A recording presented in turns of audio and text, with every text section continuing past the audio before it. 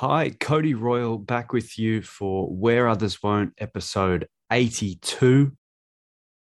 I've been wanting to have Wade Gilbert on as a guest since the very beginning of the show. He's one of the godfathers of coaching science, but more importantly, he's a confidant and truth teller to many of us in the industry. He's thoughtful, he's generous with his time, and I think he's the heartbeat of coaching. Where Others Won't, 82 is with Wade Gilbert.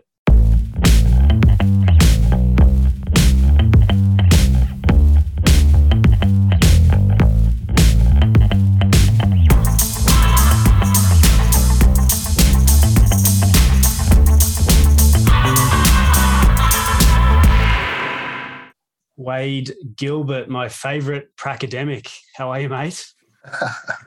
I'm doing well. Thank you for bringing that term up again. I try. I'm one of many, but I try. I'm glad to see you. Yeah. You're my only favorite, so that should count for something. I'll take it. Are you Olympic medalist, Wade Gilbert? Now is that part of your official title, or? Well, it's funny. My friends were quite disappointed when I arrived back. Of course, first thing they said is, "Show me the medal. I want to hold the medal. I want to try the medal on." So I don't have a medal. What are you talking about? Coaches don't win medals. Athletes win medals. So yeah, no medals. So I could say I'm a coach of Olympic medalists. Actually, I kind of want to start there because I know you're a proud Canadian, and there was quite a journey for you and the team. So just kind of talk through like what that meant to you to be able to work with the softball team and go through that in Tokyo with them.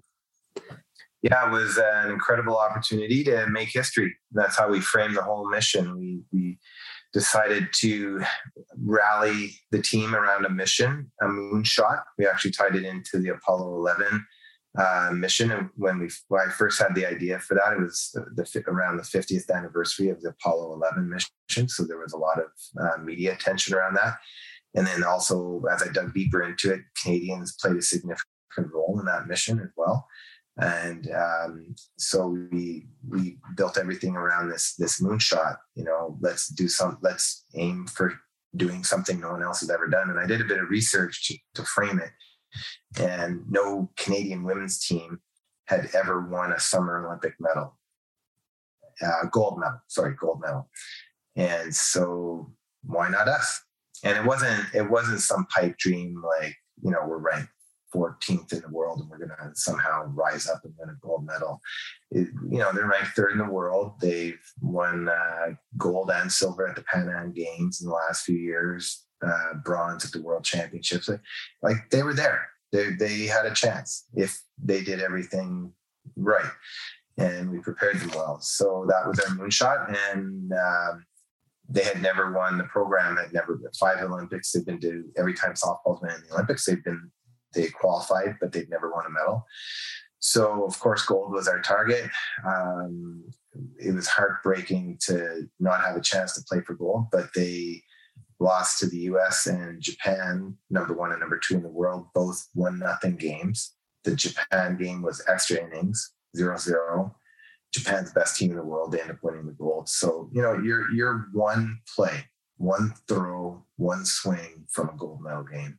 And historically, those would be 7-0 games, 10-0 games. So they showed they're among the best in the world, and they deserve to be respected for that. And then winning the bronze, like they always say, you lose silver and win bronze. So winning the bronze was great because you finish on a win. And they still made history by winning the first ever Olympic medal for the program. And then a few days later, the women's Canadian soccer team won the first, they got our moonshot. They won the first ever gold medal for a summer Olympic women's team. Yeah, it was a fun couple of days to be here, that's for sure. And again, even the context of the Summer Olympics, it's funny for me as an Australian seeing the reverse in Canada. So the focus on the Winter Olympics, and everyone knows all the Winter Olympians, and like our moguls skier will be the most most well-known person at the Olympics, and then in Australia it's the other way around. It's our swimmers and our basketball teams, and Summer Olympics is the focus. But it was an amazing couple of days to be in Canada while those teams were winning.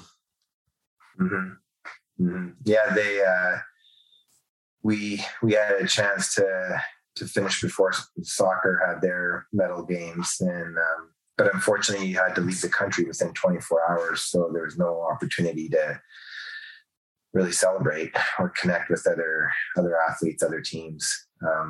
We finished at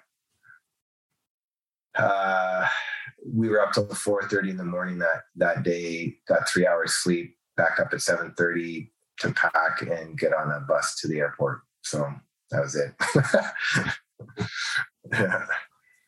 I want to talk to you about the future of coaching, but I'm going to throw myself a curveball here and actually just dive straight into what you were talking about there around theming, because I think that is something that head coaches can make better use of, and more reasoned use of, like you talked about. So it wasn't this just silly, like we're going to climb the entire mountain and we're ranked 100th and let's go and win a medal. It was quite considered and well thought out, and even a little bit left field in terms of NASA again, but then you're talking about the role that Canadians played in it. So maybe just talk a little bit more about theming, because a lot of what I've heard of has actually come out of rugby union, particularly in New Zealand. I know the Crusaders are huge on it. Scott Robertson's been on, and we've talked about it, how he themes their seasons. But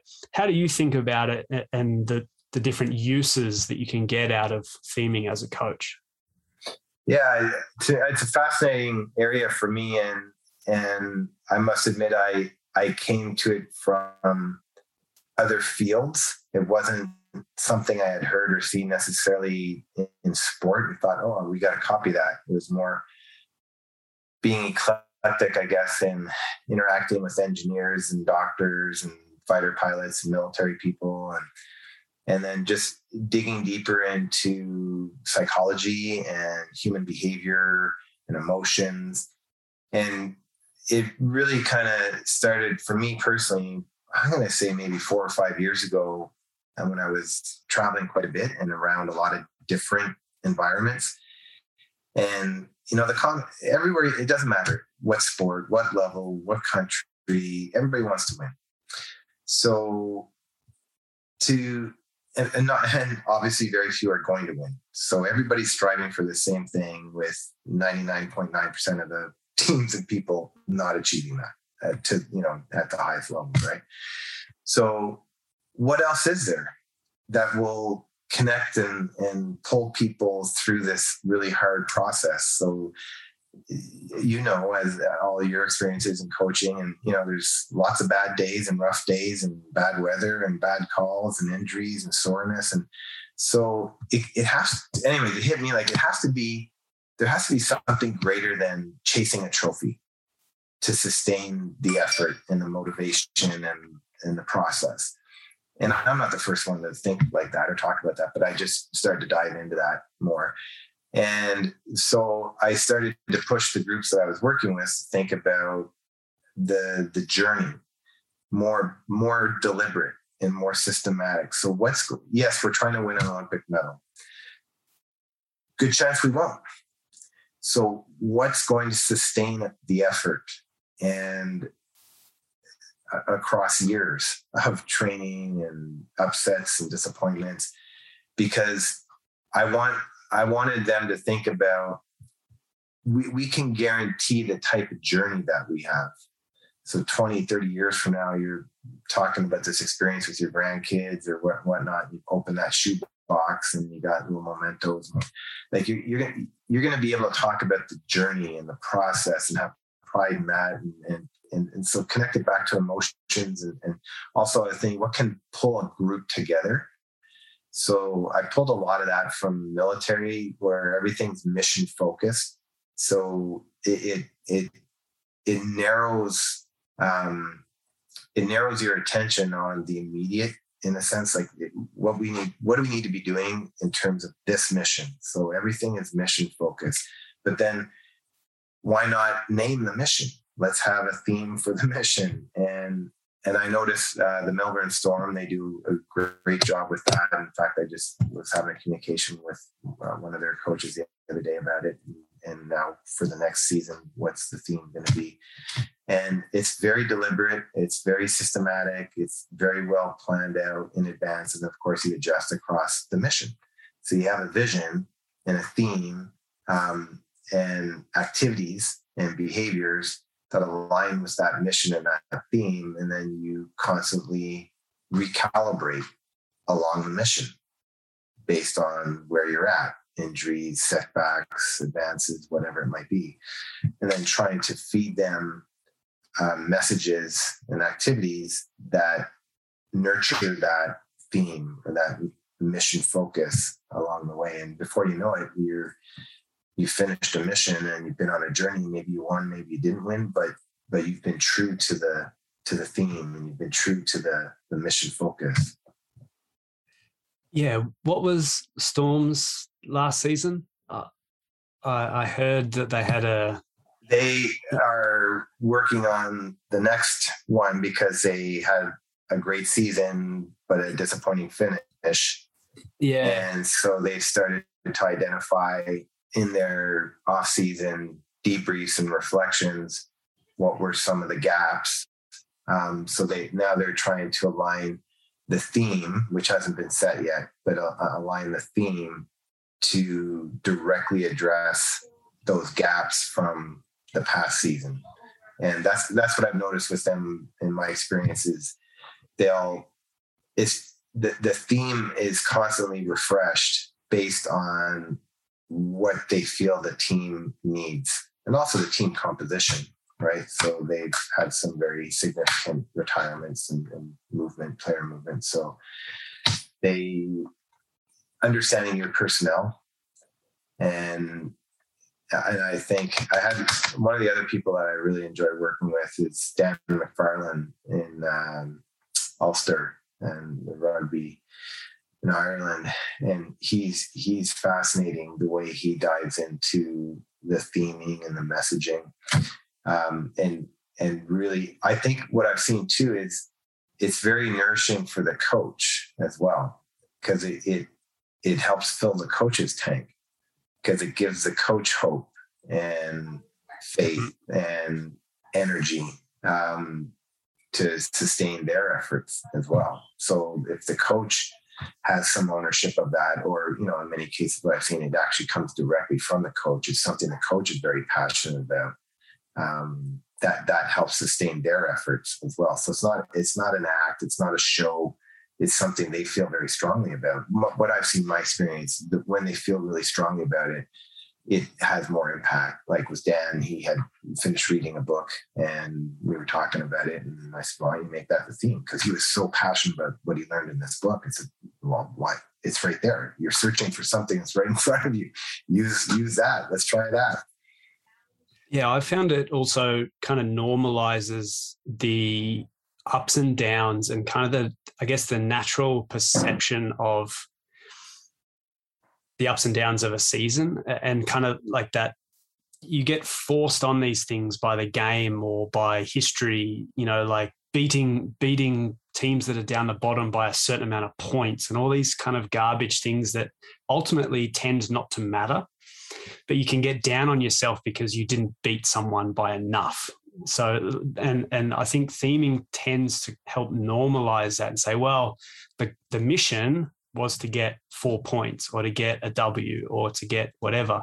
The margin ultimately, doesn't really matter. Like, did the mission succeed or did it fail? And I think it helps create a bit of a guardrail for particularly coaches, just to normalize their emotion a little bit rather than going through like drastic ups and downs. We didn't beat Burnley by enough goals. And you're like, it's a Premier League game, mate. Like you won, you got the 3 points. Chill out, chill out a little bit. Yeah, I know. I would agree, and it provides direction, and it also, I think that the emotional component, like if you can connect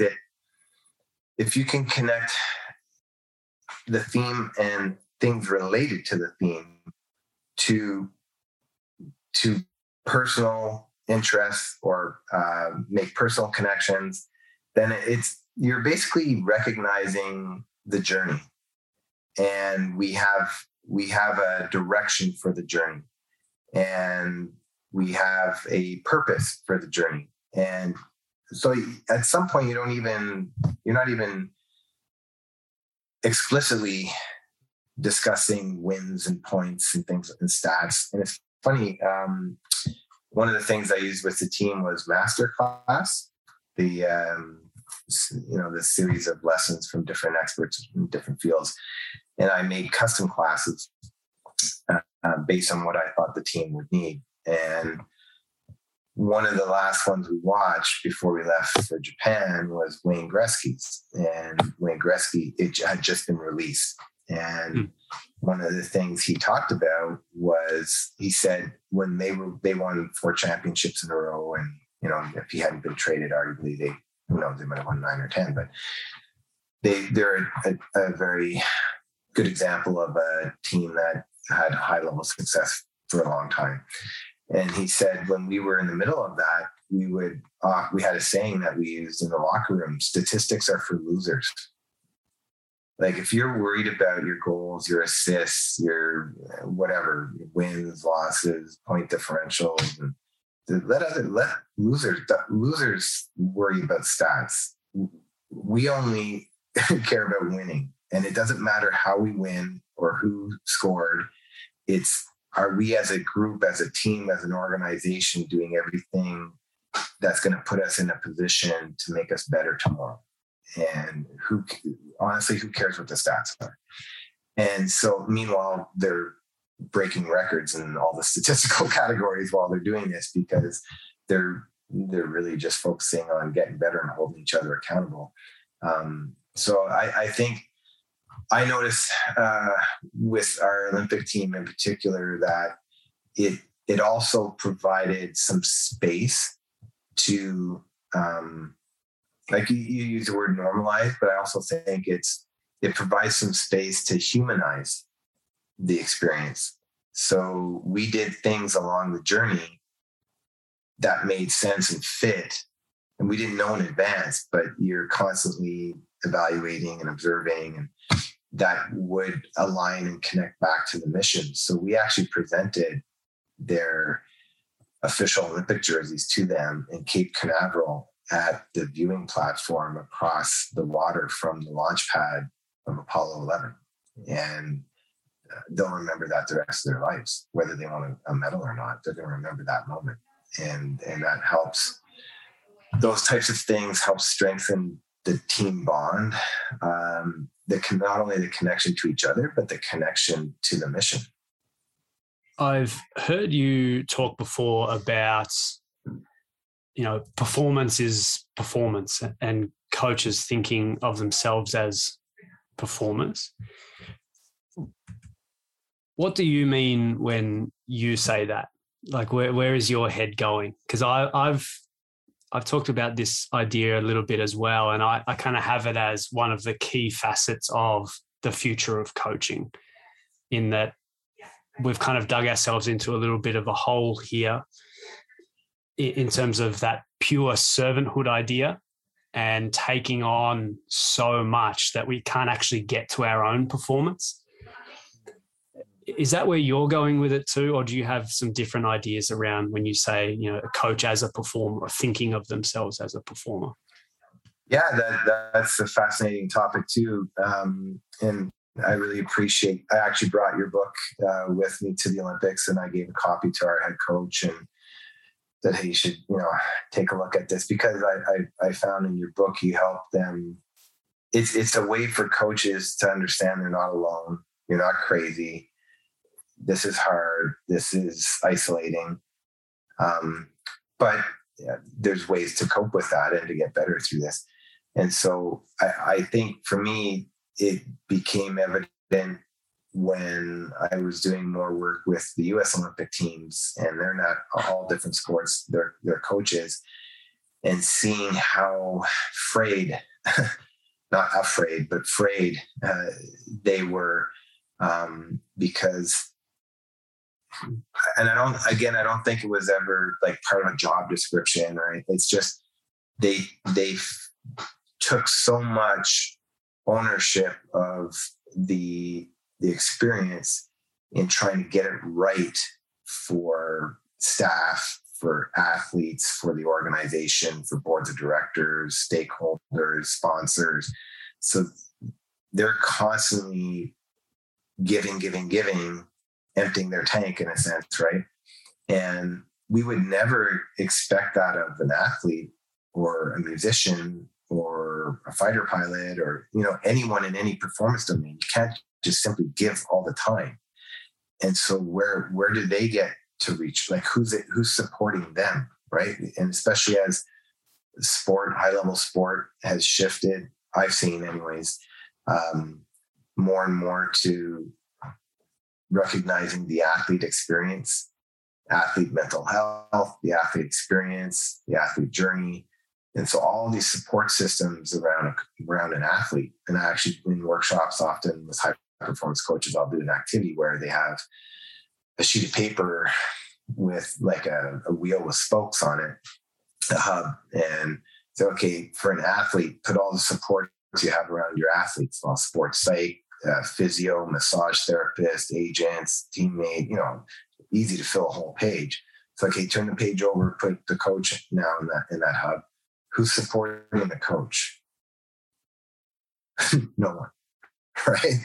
So if you would never do that to an athlete, and understanding that, so if you think of yourself and what you're doing as a performance, and you're a performer, just like your athlete's a performer, where's your pre-performance plan? Where's your support network? Where's your debriefing sessions and recovery sessions? Where's that go? Oh, I don't have time for that.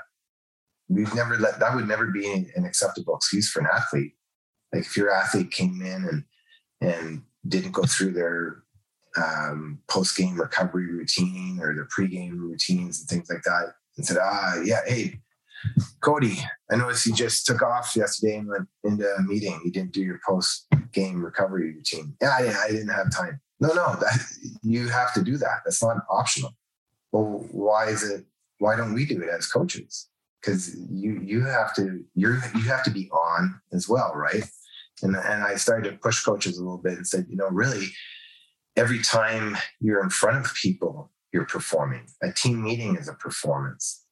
A staff meeting is a performance. Running a practice is a performance. So how do you prepare to make sure you're ready to perform? Yeah. And, when you start to pull on that thread and you think about the function of a coach, our role is to essentially notice things, to be aware, point them out to people, communicate, and make decisions based on what you've seen and what you've communicated. At a really, really basic level in the team, that's kind of the core functionality. And so then you start to go, okay, well, awareness, communication, and decision-making all decline when, someone is in a state of depletion. And it's at a point now where we're talking about severe depletion, like reports of Doc Rivers coaching on IV drips, because he can't stand up, like severe depletion.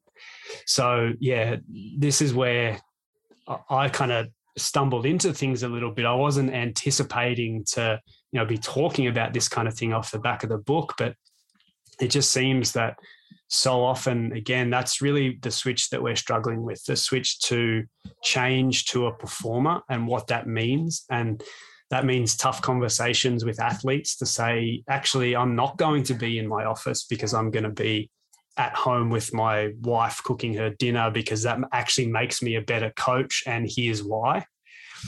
And so, you know, that's what I spend a lot of my time on now is trying to massage the whole kind of coaching ecosystem to acknowledge that, and then, you know, show other stakeholders around the team why that's going to be beneficial, because ultimately the impact on the players has to improve.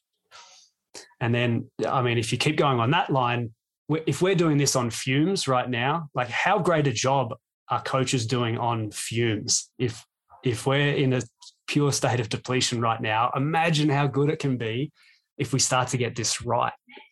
Yeah, no, I agree 100%. And I think that's why I found it kind of resonates with coaches when you ask them questions about their athletes and their performance and things that you would expect for a performer to be in a position to be able to perform. Yeah. And why would it be any different for you? Yeah. And similarly, you know, again, further up the chain, other stakeholders, executives, general managers, you know, the science of the performance is all there.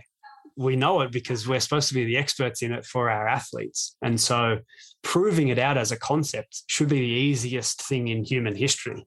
Like, this is what we do. We're supposed to understand the limits of human performance and what can and can't be done. So, yeah, and I think helping educate the other stakeholders around the coach, so a general manager, a team owner, a board of directors, you know, people who make the hiring and firing decisions on the coaches, and helping them really understand the impact of support and development for your coaches as an investment. So you're, you know, at the highest levels, right? You're investing tens of millions of dollars into people, and then you're kind of just hoping. Like, you would never give an athlete $100 million contract and just hope they get it right. But we do it with coaches, and you know, well, I assume they're getting better and they're taking care of themselves and doing what they need to do. And well, why wouldn't we invest in that and support that? Yeah, I actually think it's even worse than that. I think it's we're paying you so much money that we expect you to put up with all this shit. Maybe, yeah. And part of that comes across. And so, but ultimately we land in the same spot, in that I wholeheartedly agree with you in that this is an investment, and whether it's an investment in the coach, or if you view it as an investment in the team and an indirect, like, massive impact on the team, it's still worthwhile. Yeah. Oh yeah. I mean, if you're going to have, and again, some of the things I talk to coaches about in this space is just, you know, even the energy that you bring into a room, but always relating it back to the athlete. So would it be acceptable for an athlete to come in and bring bad energy into a team meeting, or not be fully prepared, or be thinking about something else? We wouldn't. That, like, those are standards that are non-negotiable with our teams and team culture. You talk about team culture. Well, that's you. So again, you know, reinforcing you're performing too, and your attitude, the way you carry yourself, all those things make a difference. And so what are we doing to help make sure you're ready to perform? And I think you see that maybe, well, you tell me what you see, but I think with coaches, when they start their career, they go until they hit that limit. They push themselves, right? And then they get sick, or they get burned out, or they miss something and they get fired. And then there's like an awakening. It's like, ooh, yeah, I can't, if I get another shot at this, I can't do it like that again. And then they in a sense slow down. right? Slow down to get more. Yeah. Absolutely. So Anthony Seibold was one of my guests on here, and talking of, rugby league in Australia, and the atmosphere down there. And, I asked him, he was, at the Brisbane Broncos, so the biggest club with the most media attention in a city that is just rabid about this one team. And I said to him, what would you do differently now, having, had success, gone to a big club? He's like, I'd have a day off. Mm-hmm. It's like, when I was at my best, I had one day off, Monday or Tuesday of the week or whatever, and I'd spend it with my wife, and I might flick a few emails around, but ultimately it was my off day. He's like, that would be the one change that I would make. It just created that gap. And that's the thing, is we're not saying revamp everything so that you're never there and, the players don't have access and, information stops flowing nicely. It's like, you can just have a day off and not go into the arena. And that can be the difference. Well, and part of that then relates to your staff and having trust in your staff and developing your staff. So when you're not there, you're not worrying about what's not getting done or getting done the way I want it done, because you're empowering, you hire people around you that you can build and that you trust, and you empower them to have ownership of that experience as well. But if you try and micromanage everything, then it's not going to last long. Keep going along this plane here. I want to talk a little bit about emotion and, maybe emotional management, maybe would be the term.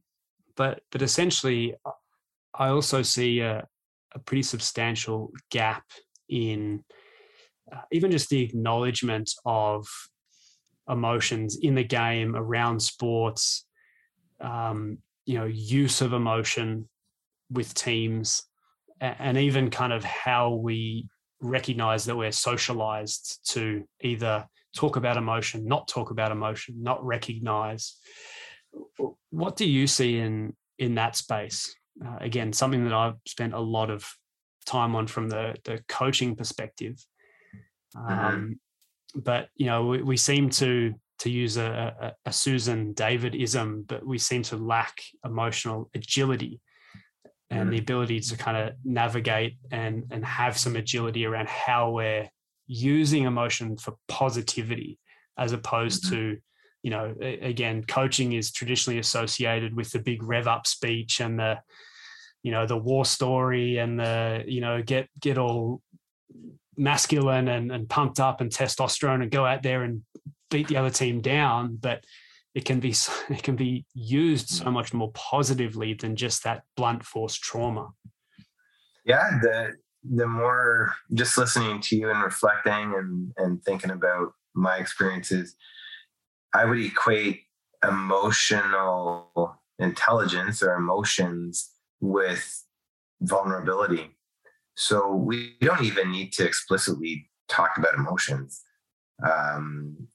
But if we focus on building an environment and skills, individual skills and team skills around humility, open communication, being vulnerable, that gets to the emotional component. Because if you're having open, direct conversations with people, they're going to be emotional. They're going to be hard sometimes. There's things that you have to say and do that are uncomfortable. And so if you don't have the emotional agility or stability or emotional intelligence, whatever framework you want to use to navigate those moments, those are potentially very destructive moments for a team. And so we work really hard with the Olympic team in particular. It's a constant sharpening of your skill set, your human skill set, right? So yeah, I love that. We bring in lots of different guest speakers, and we have workshops, and, you know, it could be a Navy SEAL, could be someone who's an expert in emotional intelligence, could be me, could be watching videos and debriefing things. It could just be us. And we have a team session. We have a team barbecue. I like music, connecting, because music has very strong emotional connection. So try and use music as much as possible in sessions, workshops, and events. And so it's no one, my experience, it's no one thing. It's constant work. I think if I was to write another book, the title, I know someone already used this title, but it might be Relentless. It's just, you have to be relentless in teaching and reinforcing and supporting these skills. And I really do believe they're skills and they're teachable. So I have seen, some coaches maybe are tentative or hesitant to invest too much training time in those types of things. Either they feel like other people can deal with it, or the athletes can figure it out. But I think unless you're investing time and space and resources on a regular basis into building those skills, I wish I could say, this event directly led to this Olympic medal, like this workshop was different, it was the key, but I can't say it was any one thing. It was the sum of being relentless in constantly teaching and reinforcing these skills. And I think my role, it didn't have to be me, or even, my official role was mental performance coach, but I see it having someone in the team, in the organization, that can play the role of catalyst. So someone who can stimulate those conversations that are needed to be had, empower people to have those conversations, encourage and support them. Because I think it's easy for a coach to lose sight of some of that because of all the other responsibilities and demands they have on them. So, who it is, you see it in different terms, like a culture keeper, performance coach, sports psych, whatever it might be. But having it could be an assistant coach, right? But having someone who's really deliberately paying attention to the temperature of the team, right? How people connect or don't connect, and addressing that. Yeah, I just can't get away from the kind of, saying, I guess, like emotion drives thought, thought drives behavior, behavior drives performance. So I think we've done a really good job at getting to the thought and the behavior and the performance. So that leaves the emotion, which is actually the catalyst for that whole chain. And so, particularly, my whole experience has been coaching young men.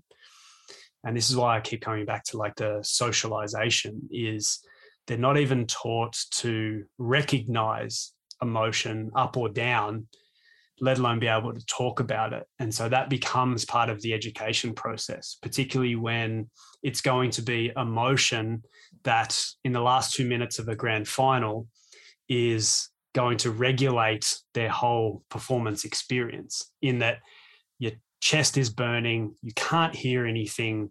If you make a mistake, 40,000 people are going to be on you, and your head starts to rattle because you're like, what is going on here?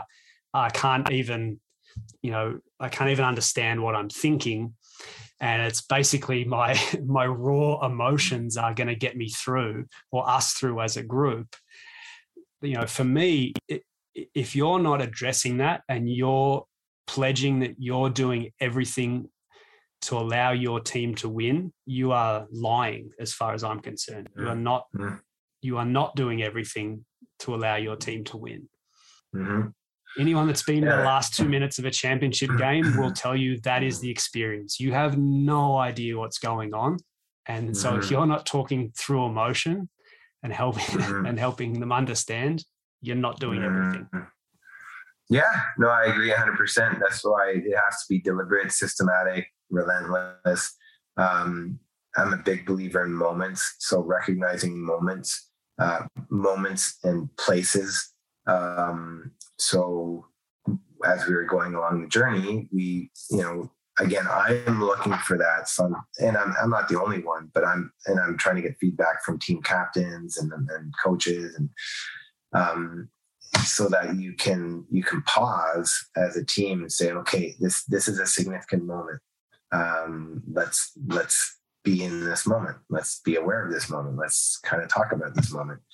And they don't have to be long, drawn out, interactions, but just being more sensitive and aware of those moments that potentially could be significant along that journey, and recognizing those emotions, and doing it collectively. Yeah. So one of the reasons you are my favorite pracademic is that I know that in thinking through writing your book, you focused on moments because that's what coaches talk about and what coaches do. They don't do 4 quadrants, physiology, psychology, technical, tactical. They don't actually think like that. We think in moments, and our day is full of those moments. And, part of what I've been working on has been really starting to think through the craft of those moments. So, if I were to look future facing at head coaching, I see 2 things. I see effectiveness. So is what is being taught being learnt? And I mean that in terms of learning being the key. Did they learn it? And then the other piece being craft. So what is that toolbox look like for a coach to be able to basically use the whole spectrum of tools that are in the toolbox to navigate the nuance of coaching a team?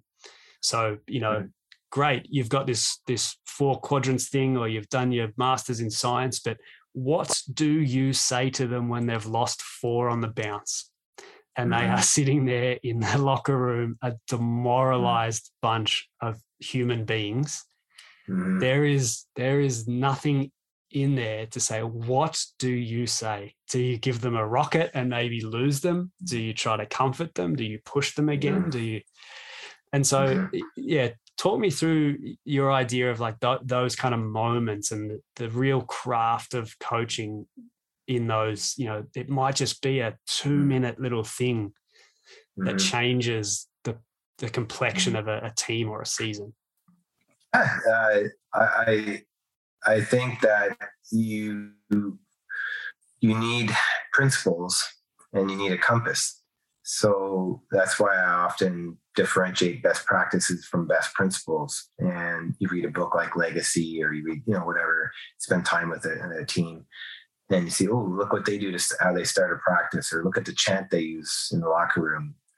It's not the chant. It's not the routine. It's the principle behind the practice. So the principle is they do something where they come together and they share a moment before they go out and start. Okay.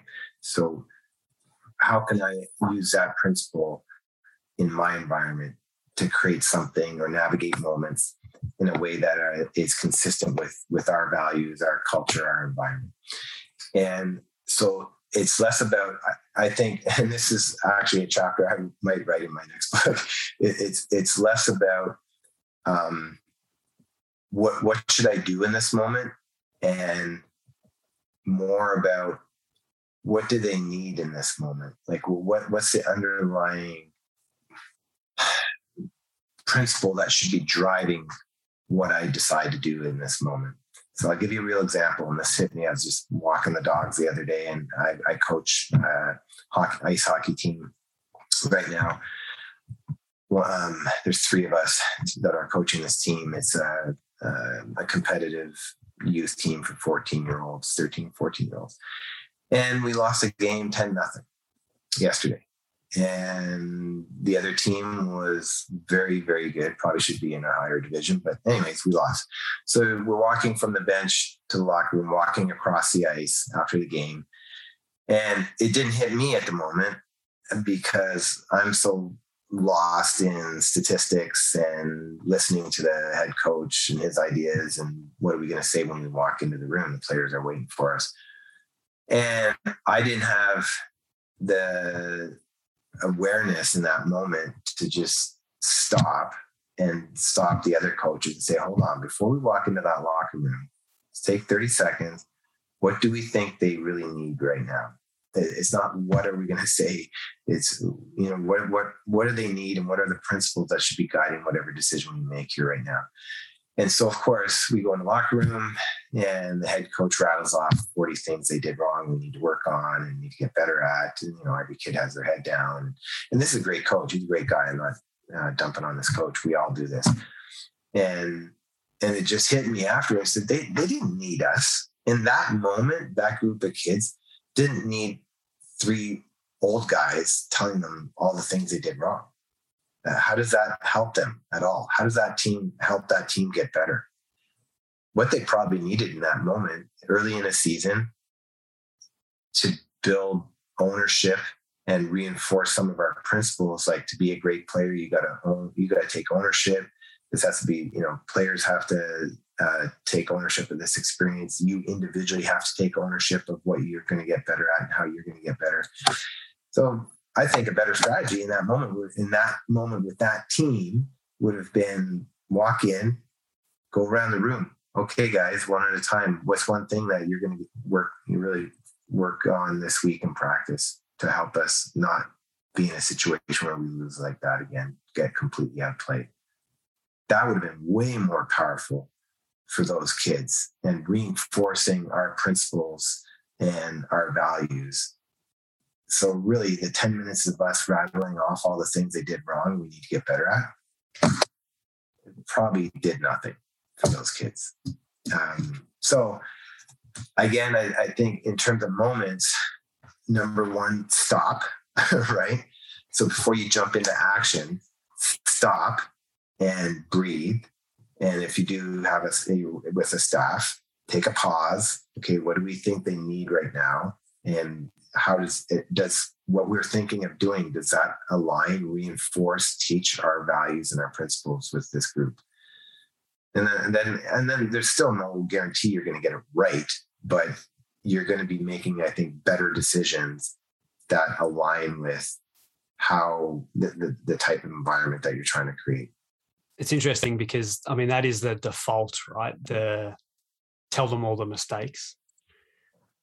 Do you think we still go a little bit too far with that idea? So yes, learning from mistakes, seeing them from different perspectives, being able to reflect on them for an athlete, definitely beneficial. I don't think there's any, contrary science to that in any field, but bludgeoning people with their mistakes also seems to be a mistake.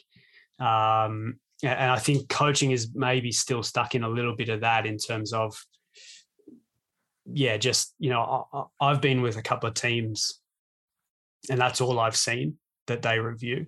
So have you shown any vision of them at their best, to reinforce what you're actually looking for? So no, we don't even keep those clips, only the ones where they messed up. And I'm like, well, that is kind of telling. Yeah, and again, you can tie it back to emotions.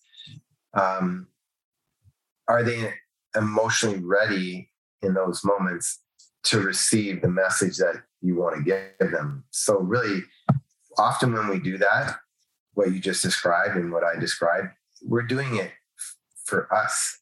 We're doing it to meet our needs. I feel like I need to tell them all the things they did wrong, but that's not what they need in that moment. Emotionally, that's not what they need in that moment. And again, I don't want to generalize because every team and every situation is different, but I think if you kind of pause not to reflect on principles and values, but then also connect back to the emotion, like emotionally, what are they going to be most receptive to digesting, in a sense, in this moment? Maybe it's nothing. Maybe it's shut up, get out of the room. You don't always have to intervene. In fact, the best coaches are really good at that. They're good at understanding when to get out of the way. And I would say that was something that the Team Canada staff did really well. When we got to the Olympics, we had a sense that this team was a very senior team, player-led team. They've grown a lot, very mature. Honestly, coaching at this point is more likely to get in the way. The best thing we can do with this particular team in this moment is support, be available, and kind of get out of the way. Don't mess it up. But you have to have, that requires a great deal of maturity as a coach as well, right? Because you're feeling like, if I'm not doing something, I'm not doing my job. I'm not coaching. I need to be in there saying things, doing things, moving things. When sometimes you don't. But again, that's where it's so, like you use the word craft, that's craft, wisdom, knowledge that only comes really from experience and experimenting and trying things. So having the courage too, as a coach, to experiment. So going into those moments, and I don't know if it's going to work, but this is what I think this group or this athlete needs in this moment.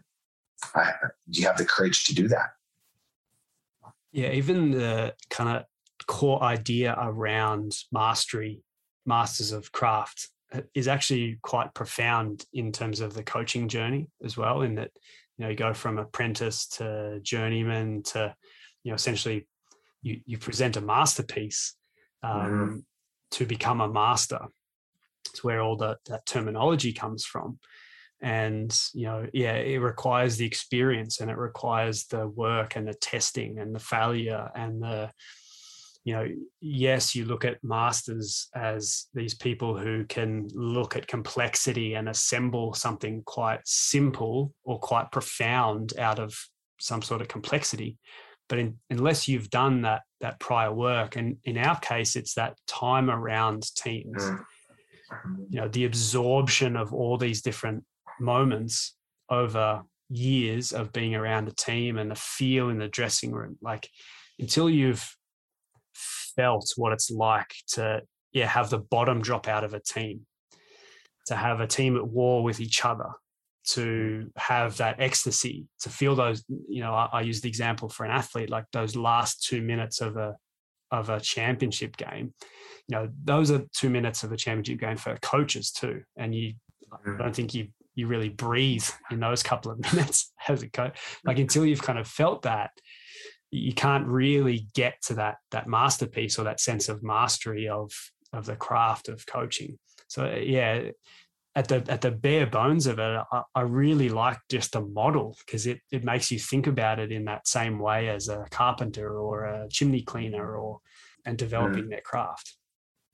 Yeah, there's some good literature and research around communities of practice and how that aligns with how we should develop coaches, maybe. There's a good group out of the University of Ottawa that's done some good research in that area. And everything you just talked about in terms of the apprenticeship model and how you learn your trade or your craft. And some of the things we do now formally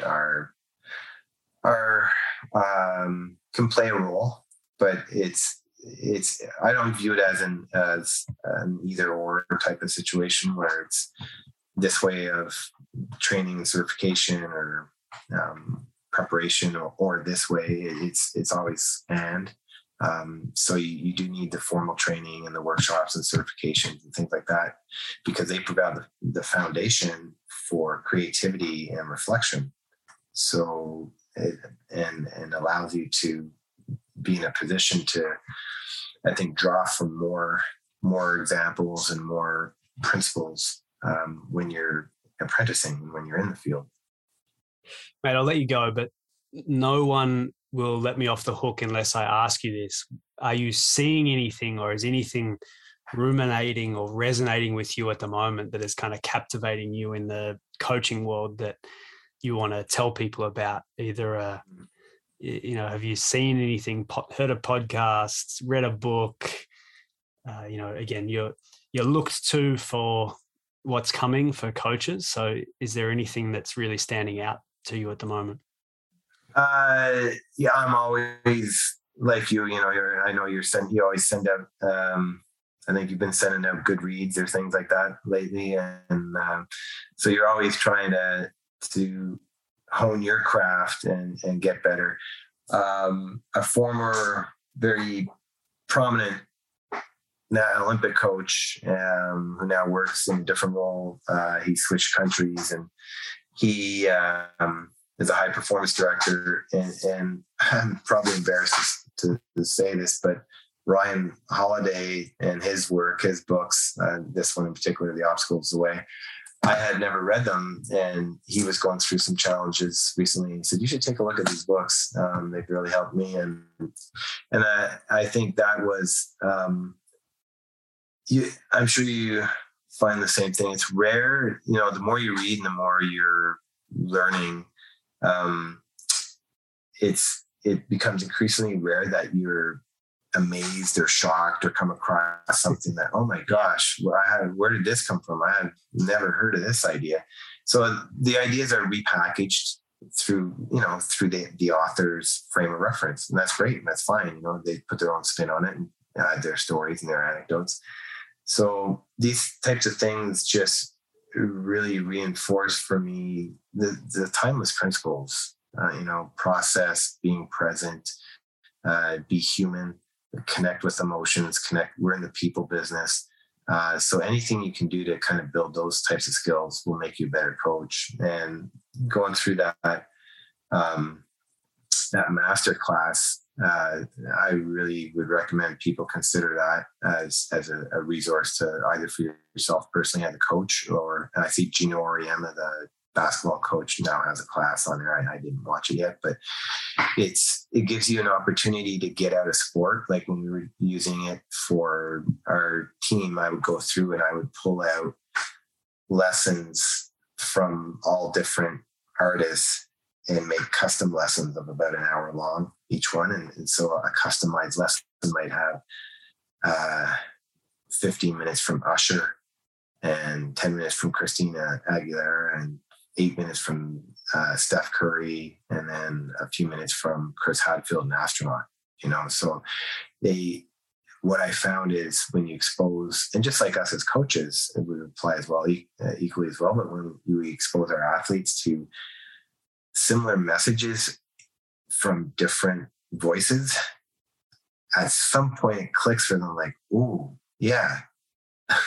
So if they just hear it from you or just hear it from an athlete or someone else, like one person, it may or may not stick. But if they hear it from 6 different athletes and an astronaut and a poker player, and the common theme here is all these people are best in the world. Ooh, yeah, I guess that is important. Yeah, maybe I should start doing that. Yeah, it's funny, isn't it? I've heard Simon Sinek talk about that with Brene Brown. Actually, he's like, I'm not the first person to talk about purpose. Mm-hmm. He's like, I don't even know why kind of my idea stuck. And I mean, the idea stuck because it's a great idea and it's packaged really, really well. But yeah, he's kind of sitting there being like, I don't know. why me kind of thing. And I'll just add on top of yours, the two that have struck me most recently that I can't stop talking about is Belonging by Owen Eastwood and also Fear Less by Pippa Grange. So again, belonging and fear, there's a lot of resources about those things, but from a sporting context, they've really freshened them up and modernized them, and two topics that are so valuable in any team environment or in any individual sport endeavor as well. So I'd recommend those two from my angle if you're listening. Mate, where can people find you or follow along with you? I'm still somewhat active on my Twitter account. I'm doing quite a few podcasts lately. So I guess anything that I have to share that's new, I would probably post out through my Twitter account. Brilliant, mate. Like I said, I wasn't going to be able to wrap up Where Others Won't without having you on. I know you've been a huge advocate of the show and shared, at coaching conferences and things like that. So thank you from me for, being a fan of my work and taking an interest in my work. And yeah, mate, always love chatting to you. So thanks for coming on. No, the coaching profession is better with you in it. There's no doubt about it. We need your voice and your ideas and the passion that you bring to helping people get better. Awesome, mate. Thanks a lot, mate. Thank you. Hey, I hope you enjoyed that episode. Thanks for listening all the way to the end. As always, if you'd like to get in touch with me, head to codyroyal.com or you can find me on Twitter. See you next time.